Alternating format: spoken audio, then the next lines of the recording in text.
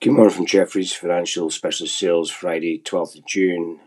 Obviously seen a sharp reversal across the market, including financials feeling the brunt over the last couple of sessions as the market's reacted negatively to recent Fed commentary vis-a-vis the outlook for the economy.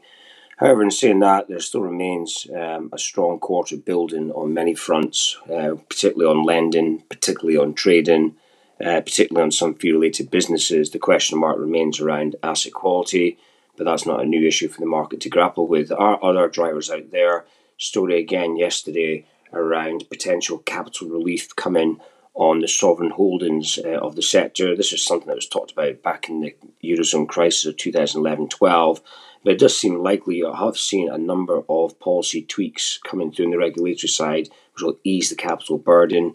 We'd be looking at some of the southern European names, particularly Intesa Sanpaolo